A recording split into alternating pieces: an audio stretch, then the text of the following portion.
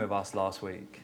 I think he was so grateful just how receptive you were to receiving the word of God. He just said it was so easy to come and preach here. And so that's testament to you guys, just being all in and, opening your hearts and hearing what God wants to say. And he called our service raw and gutsy. And I thought, I like that. I've never heard that before. So we're Hope Community Church, the raw and gutsy church. I love the thing he did with the guitar. You remember how he just banged it and then done that thing with his voice and reverberated the sound? And I thought, man, I wish I had such a good voice that I could do something like that. But God hasn't blessed me that way. So let's get into the Word of God this morning. This morning, I really have it on my heart to talk with you about covenant. I want to talk with you about covenant this morning.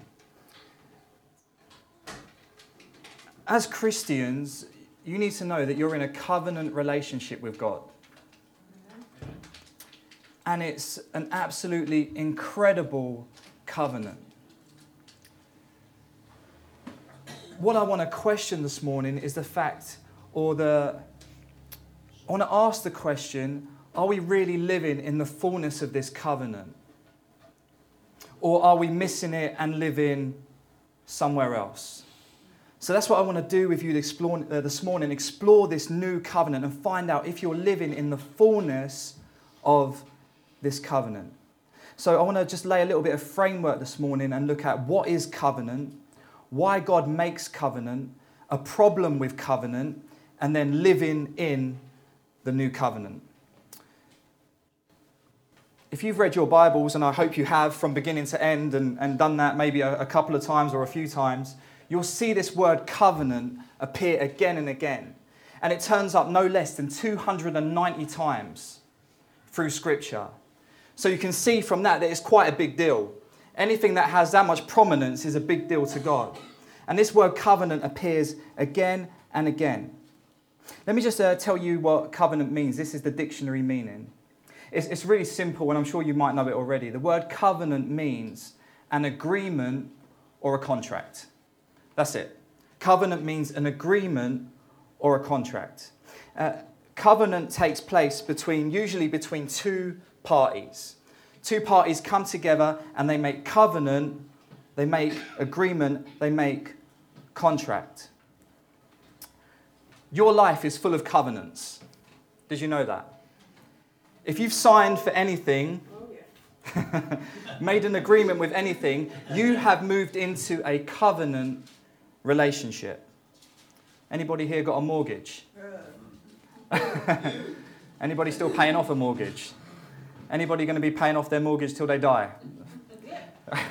You are in covenant relationship. The mortgage lender has lent you money and you repay. That is your covenant. That is your agreement. If you're working for a company, you're in an employment contract. They pay you and you go and work for them. They might be nice to you, give you a good salary, give you holiday, but they're getting something in return. You've moved into a covenant relationship. If you've got a mobile phone and you get all this wonderful airtime, well, you're paying for that monthly, right? That's how it works. You are in a covenant relationship with O2, whether you like it or not. Notice that covenants have a give and take element to them. The covenants that you enter into are conditional. They come with conditions attached. You lend me money, I pay you back. You employ me, I work for you overtime. If you tell your employer that you really, really appreciate this wonderful covenant relationship you have, and then you say, I'm just going to go on a 3-month holiday, you might come back and find you don't have a job. Or at the very minimum, you'll come back and find that your salary hasn't been paid. Why? Because you've broken covenant. You've broken the agreement, you've broken the terms. You didn't keep to your end of the deal. So covenant is an agreement that has conditions attached. That is covenant. We find covenants throughout our lives. And let me flip this now and just look at what covenant looks like in relationship to God. Do you know that God makes covenant? God makes covenant. God is a God of covenant. I mentioned before, it's 290 times in the scripture. It's a big deal. Covenant is a big deal to God. And the question we need to ask is this: why does God make covenant? Why does he make covenant? Covenant says something. Around the world, you know that people have different ideas of what God is like. You have atheists who say there is no God, and in fact, when they talk about God, they're really angry about God, so I don't know how that works. But they say there isn't a God at all. And then you have some people that are of a scientific persuasion, and they say, I don't know if you've heard of intelligent design, and they say that there was a force that started everything. It's almost like God is this cosmic being who gave the universe like a cosmic jump start, and just got everything going and just let it just do its thing. That's what some people say about God. He's just distant, removed, who just got things going. Some believe that there is a God there to worship, but he's blocked off. There is no connection with him. It's all about what you give to him, all about what you give to him, all about what you give to him, and it's about getting nothing back from him at all. Some believe he's just angry and doesn't want anything to do with people, and that's why we see all the suffering and the pain in our world. But Scripture shows us that God is a God of covenant. God is a God of covenant. And I'll tell you this, covenant is at the heart of God because the heart of God is love. Covenant is at the heart of God because the heart of God is love. God is a God of covenant who makes covenant with people because it says, I love you. Covenant says, I am committed to you. Covenant says, you can trust in me. Do you know that God has made covenant with you even if you're not in relationship with God? Did you know that? It's in Genesis 9:12. I'm going to give you some scripture because I haven't done that yet. I don't want you to get nervous. But let me read you something from the Bible. It says this, Genesis 9:12. God said, this is the sign of the covenant I'm making between me and you and every living creature with you. A covenant for all generations to come. I have set my rainbow in the clouds, and it will be the sign of the covenant between me and the earth. Whenever I bring clouds over the earth and the rainbow appears in the clouds, I will remember my covenant between me and you and all living creatures of every kind. Never again will the waters become a flood to destroy all life. That applies to you whether you're in relationship with God or not. All living creatures, whether they're in direct covenant with God or not, it applies to everybody and everything on the earth. When Bethany was 4 or 5, I remember, this is my daughter, we were in my house and I started to run a bath for her and she was downstairs and I went down to see her and I just completely forgot about the bath.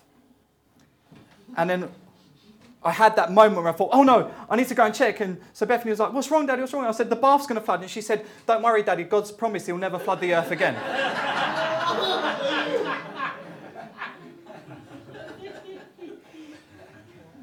But you know what? She got covenant. She got covenant. She got this thing. This is what God says. So this is what happens. God loves me. And so my bath's not going to flood. That's how she saw it. That's how she saw it. God is a God of covenant. God desires to be in covenant with people and people to be in covenant with him. Psalm 25:14 says this, the friendship of the Lord is for those who fear him and he makes known to them his covenant. See, God wants such a relationship with you that you walk out covenant with him. He wants such a relationship with you that you can walk out covenant with him. God wants to live out covenant with people. God wants to live out covenant with you and with me. He wants us to experience covenant, his love, his goodness, relationship with him. This is why God makes covenant. This is why he does it. There is a problem with covenant. And the problem is right in front of me this morning. And the problem with covenant is there every time I look in the mirror. Do you know what the problem with covenant is? It's you. And the problem with covenant is me. We're not very good at it. In fact, in society, what we're seeing just constantly is this trying to move away from any kind of commitment, any kind of covenant. What are the employers trying to do now? 0-hour contracts, right? We see that one. We don't like that one, do we? It says that I want you to be all in when you work for me, but I'm not going to be all in with what I do with you. That's what they're trying to do. They're trying to come away from covenant. I went to a couple of weddings at registry offices, and the wording has been slightly changed now. I don't know if you've noticed this. It used to be, love one another as long as you both may live, right? But now they say, love one another for the rest of your married lives. Did you know that? As long as you're married, make sure you're all in. But if you're not married, then say Livy. It don't matter. It's just covenant. And we see people not getting married at all. They say, well, you know what, it's just a piece of paper. Well, if it's just a piece of paper, why don't you just sign it? If it makes your partner happy. But you move from what you can get, and you move from being loose into something called covenant, where you've got to come and you've got to give. That's why people don't do it. We see this in society, and we see this also people struggling with covenant in the scriptures. And nowhere more clearly do we see that people have a problem with covenant than God's relationship to the people of Israel. Look what it says in Exodus 19. If you want to come with me there, I'm reading from verse 6.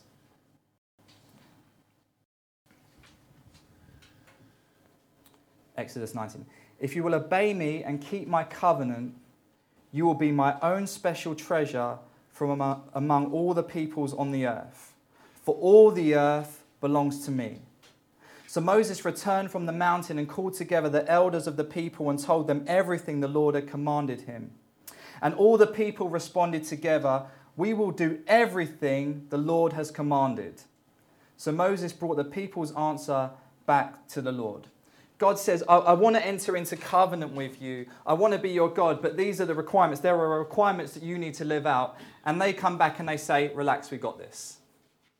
Whatever you tell us to do, God, is cool. We can handle it. We can live out our end of the deal, our part of the bargain, to live in covenant with you. Exodus 34 says the same thing. You don't have to turn there, but it says, I will be your God. And then as you go down, and it says, you must, to make the terms of this covenant. We know that they could not keep the covenant. They were in relationship with this perfect, holy, almighty God who wanted covenant with them, but they were powerless to meet the demands of the covenant. Powerless to meet the demands of obedience, and they were constantly reminded of their sin. Constantly fell short of the requirements. Offerings after offerings for their sin and disobedience, constantly. They were in covenant, but they couldn't meet the requirements of that covenant. God was 100% committed to them and fulfilled his side of the covenant, but they constantly failed in theirs. Here's the deal here. This is the part where you say, this is where Jesus jumps in and saves the day. This is where things change. I need to tell you that I am not questioning this morning that you know about covenant, that you know about the new covenant that we have, about this covenant that Jesus has given to us. What I am questioning is whether you are really walking in that. Whether you are really walking in this covenant, this incredible covenant that God has for you. How can we be in a relationship with this holy God? How can we be in covenant with him? What can we bring to the table? If you're like the Israelites, are you constantly aware of your sin, your failure, your disobedience, your shortfalls? Can I say to you, if you are aware of those things constantly, you're not living under the right covenant. You're not living under the right covenant. The reason I'm talking about Israel here is not to share a history lesson with you. It's because I believe this is where most of the church lives.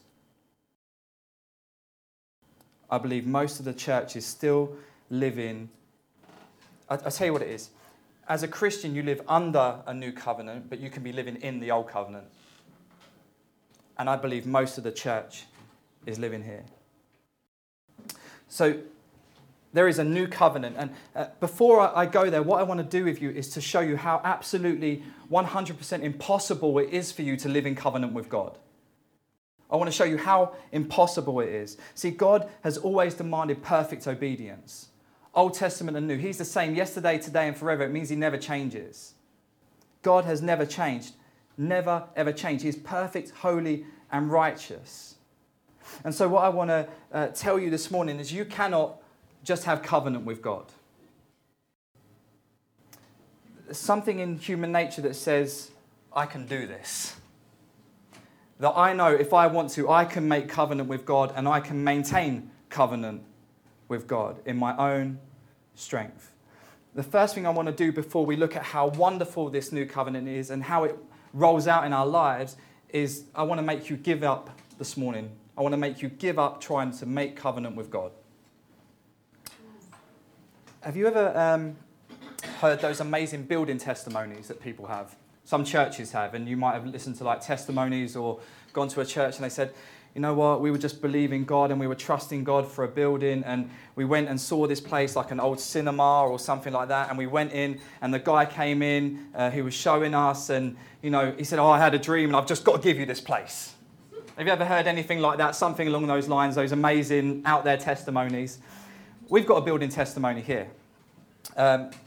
Me, Dave Gattin and Phil, I went with the big guns down to Empire Direct. Down there, you know that big warehouse just down there on the left-hand side? It's been empty for years. So we were exploring our options and trying to think like, where could God move us into? This is when we were at the school meeting at the school. So we decided to go to Empire Direct. And we were praying and just asking God about it. And anyway, we arranged to meet with the estate agent. So the estate agent comes down to meet us at Empire Direct. There's me, Dave and Phil. And we're just talking and he's showing us around. Huge place, amazing, wasn't it? Really amazing. And so he asks us about, we were asking about how much does it cost and all this. And then Phil says, here's the thing. We don't actually have any money. We're just believing God for this. I was waiting for that moment where the estate agent hits the deck and's like, I knew this was going to happen because God showed me. And he was more like, this is very interesting. We'll be in touch. Do you think we heard back from him? Do you know why? Because we didn't have any money. That's why we didn't hear back from him. You trying to be in covenant with God is like you trying to buy Empire Direct. You need to know how penniless you are. How penniless you are, how you can bring absolutely nothing to the table to be in covenant with God. Do you know what we needed at Empire Direct? Not a miracle. We needed a co-signer. We needed somebody to come and say, look, I know these guys haven't got this, so I want to pay the price for them. We needed somebody to come and sign on our behalf and say, yep, the payments as they come constantly, it's on me. It's on me. Whatever comes, I'll pay the bills. We needed a co-signer. Hebrews 7:26 says this about Jesus. He is the kind of high priest we need because he is holy and blameless, unstained by sin.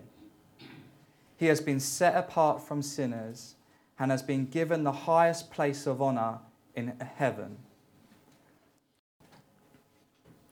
Everything you need to be in covenant with God, Jesus is. Everything you need to be in covenant with God, Jesus is. When you see how penniless you are, you know you need a co-signer. You know you need somebody to come and sign on your behalf. See, God, what he's done is he's made a covenant with you, the Father, and then Jesus has come and signed on your behalf. And that's how you can walk and live in covenant with God. See, when you see that you cannot be in covenant with God, when you see that you cannot be 100% committed to God, when you see that you need a co-signer, you can then be 100% committed to God. When you see you cannot do it in your own strength, but someone has to come and take that place, then you can give everything to God in covenant. Let's just look at what this new covenant is then. In Hebrews 8, verses 15 to 18. Hebrews 8. The Holy Spirit also testifies, for he says, "This is the new covenant I will make with my people on that day, says the Lord. I will put my laws in their hearts and I will write them on their minds."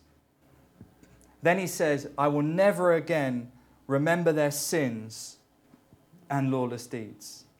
And when sins have been forgiven, there is no need to offer any more sacrifices." What a covenant.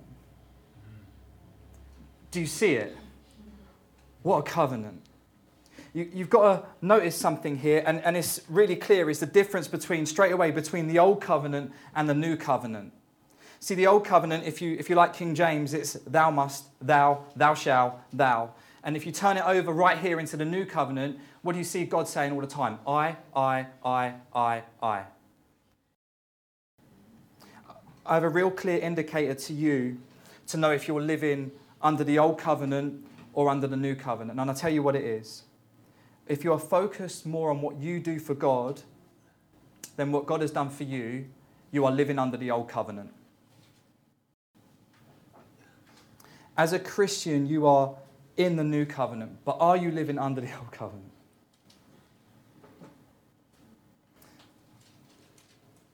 The old covenant has been made obsolete. The old covenant has been done away with. In Hebrews 8:13 it says, when God speaks of a new covenant, it means he has made the first one obsolete. It's now out of date and will soon disappear. The old covenant doesn't work anymore. And it was never intended to for all history. I went to visit at my mum's place and she had a cupboard full of my stuff. This is a long time ago. And in there I found some VHS cassettes. Anybody still got some of them VHS cassettes? And anybody still got some and not got a VHS player? All right. And that was the case at my mum's place. And my daughter, this again, when she was not really young, and she got the video and she tried to put it in the DVD player. Yeah. And it didn't work. It didn't work because VHS is obsolete. You need a DVD to put in a DVD player. You can't put a VHS in because it's old and it doesn't work anymore. I wonder how many Christians are trying to do the equivalent of putting a VHS in a DVD player. Trying to do the old thing the new thing in the old way. Jesus has come and given us a new covenant. Old things are passed away. The new has come, right? In that passage, it tells you what this new covenant looks like. It's a covenant where you are completely forgiven and a covenant where you are able to live how God wants you to live.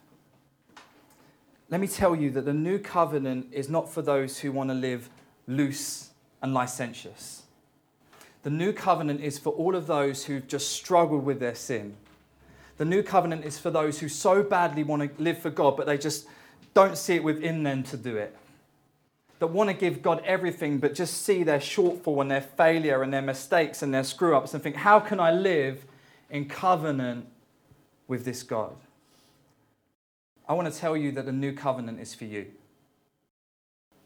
The new covenant is for you. I want to finish by looking at these two aspects of the new covenant: complete forgiveness and living right. See, in this passage in Hebrews, he says, he won't remember your sins and your lawless deeds.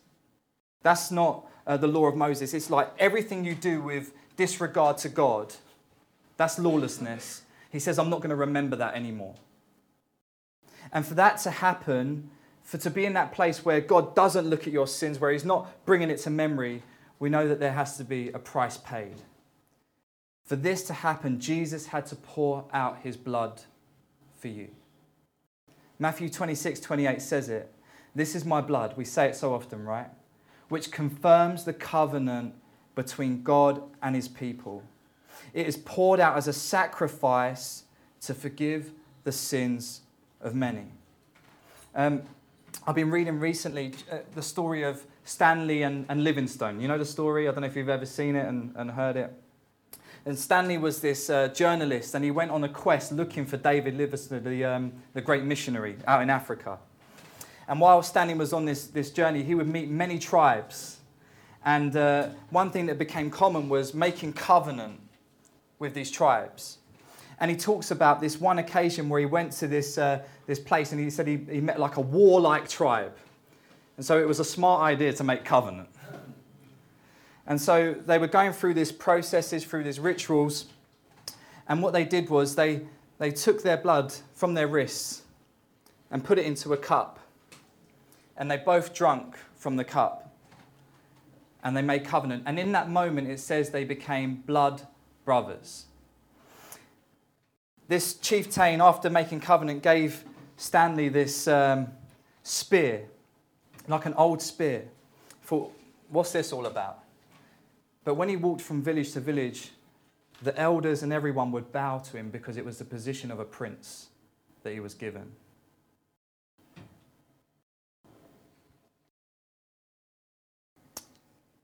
You've become blood brothers with Jesus. Jesus poured out his blood for you. And he says to you, if anyone wants part of me, you must drink my blood. You became blood brothers with Jesus the moment you received him as Saviour. His blood doesn't just cover you, it runs through your veins. And you were given a position of honour before the Father. You were given the equivalent of that spear, all because of what Jesus has done. The only difference is you didn't have to pour out your blood too. He made the covenant with you.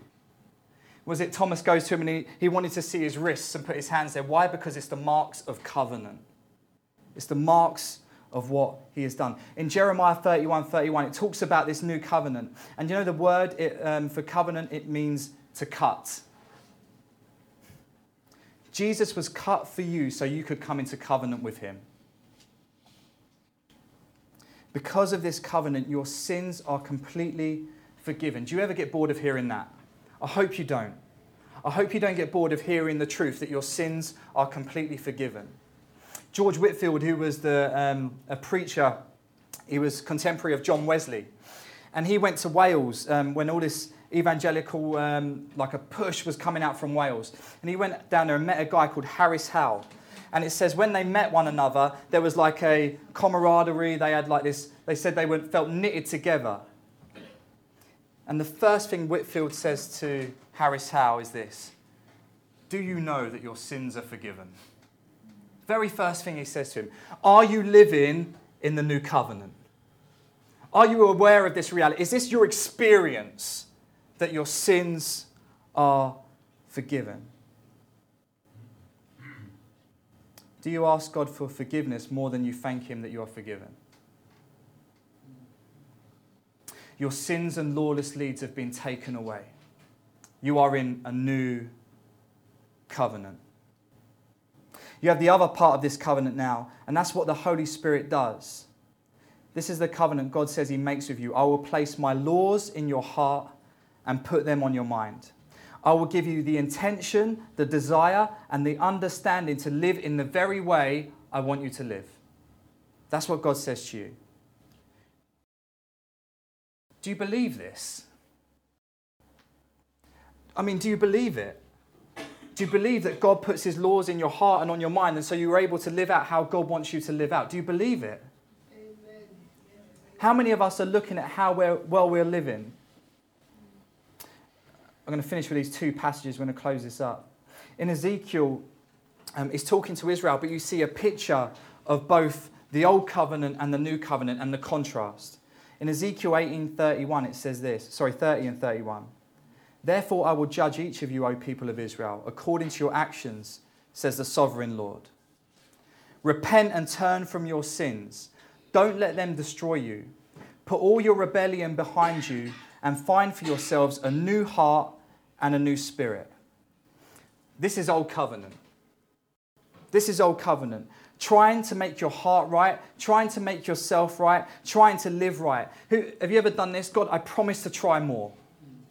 I promise to try harder. I want to live holy. I want to live blameless. I want to live close to you. I want to experience your presence. So I'm going to just try harder. How many of you have prayed, God, create in me a clean heart?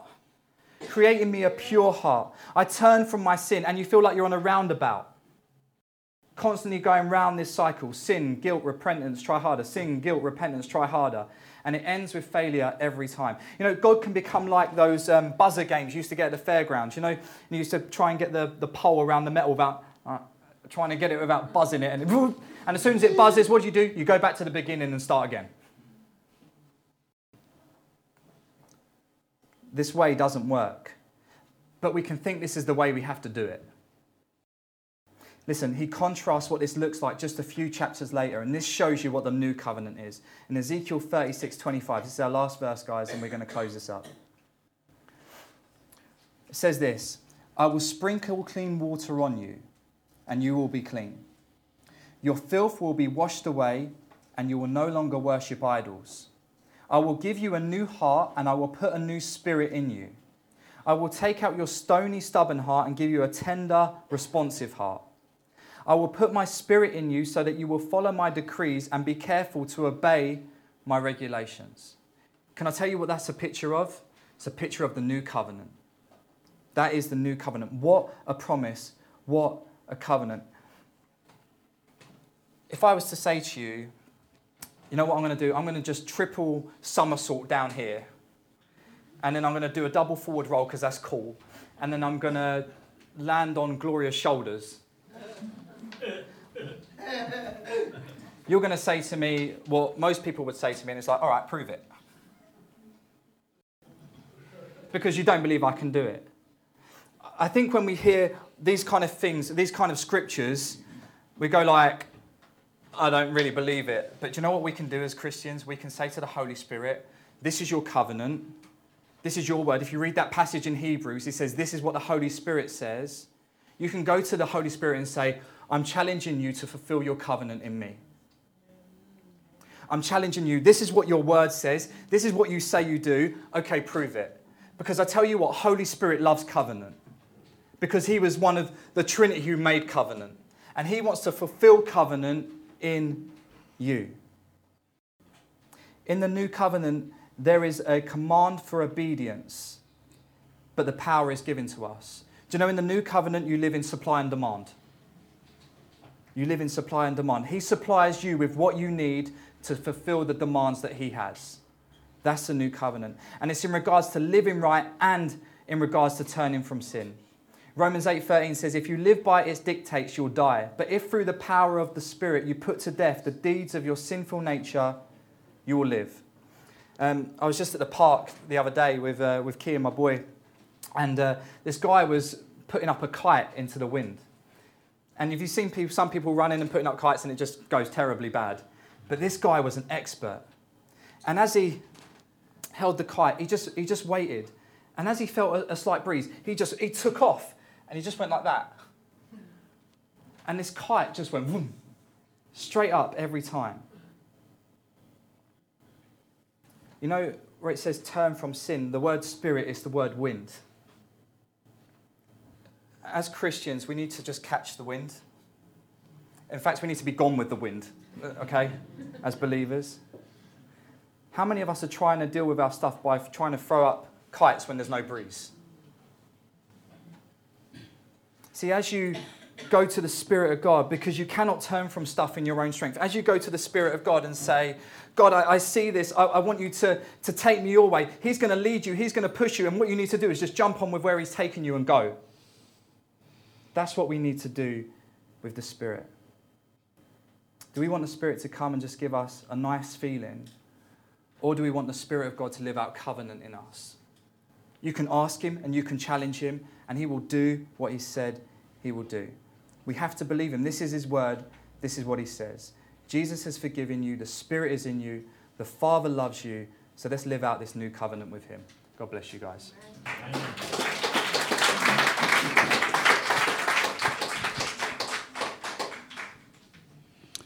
Thank you, Lee. That was very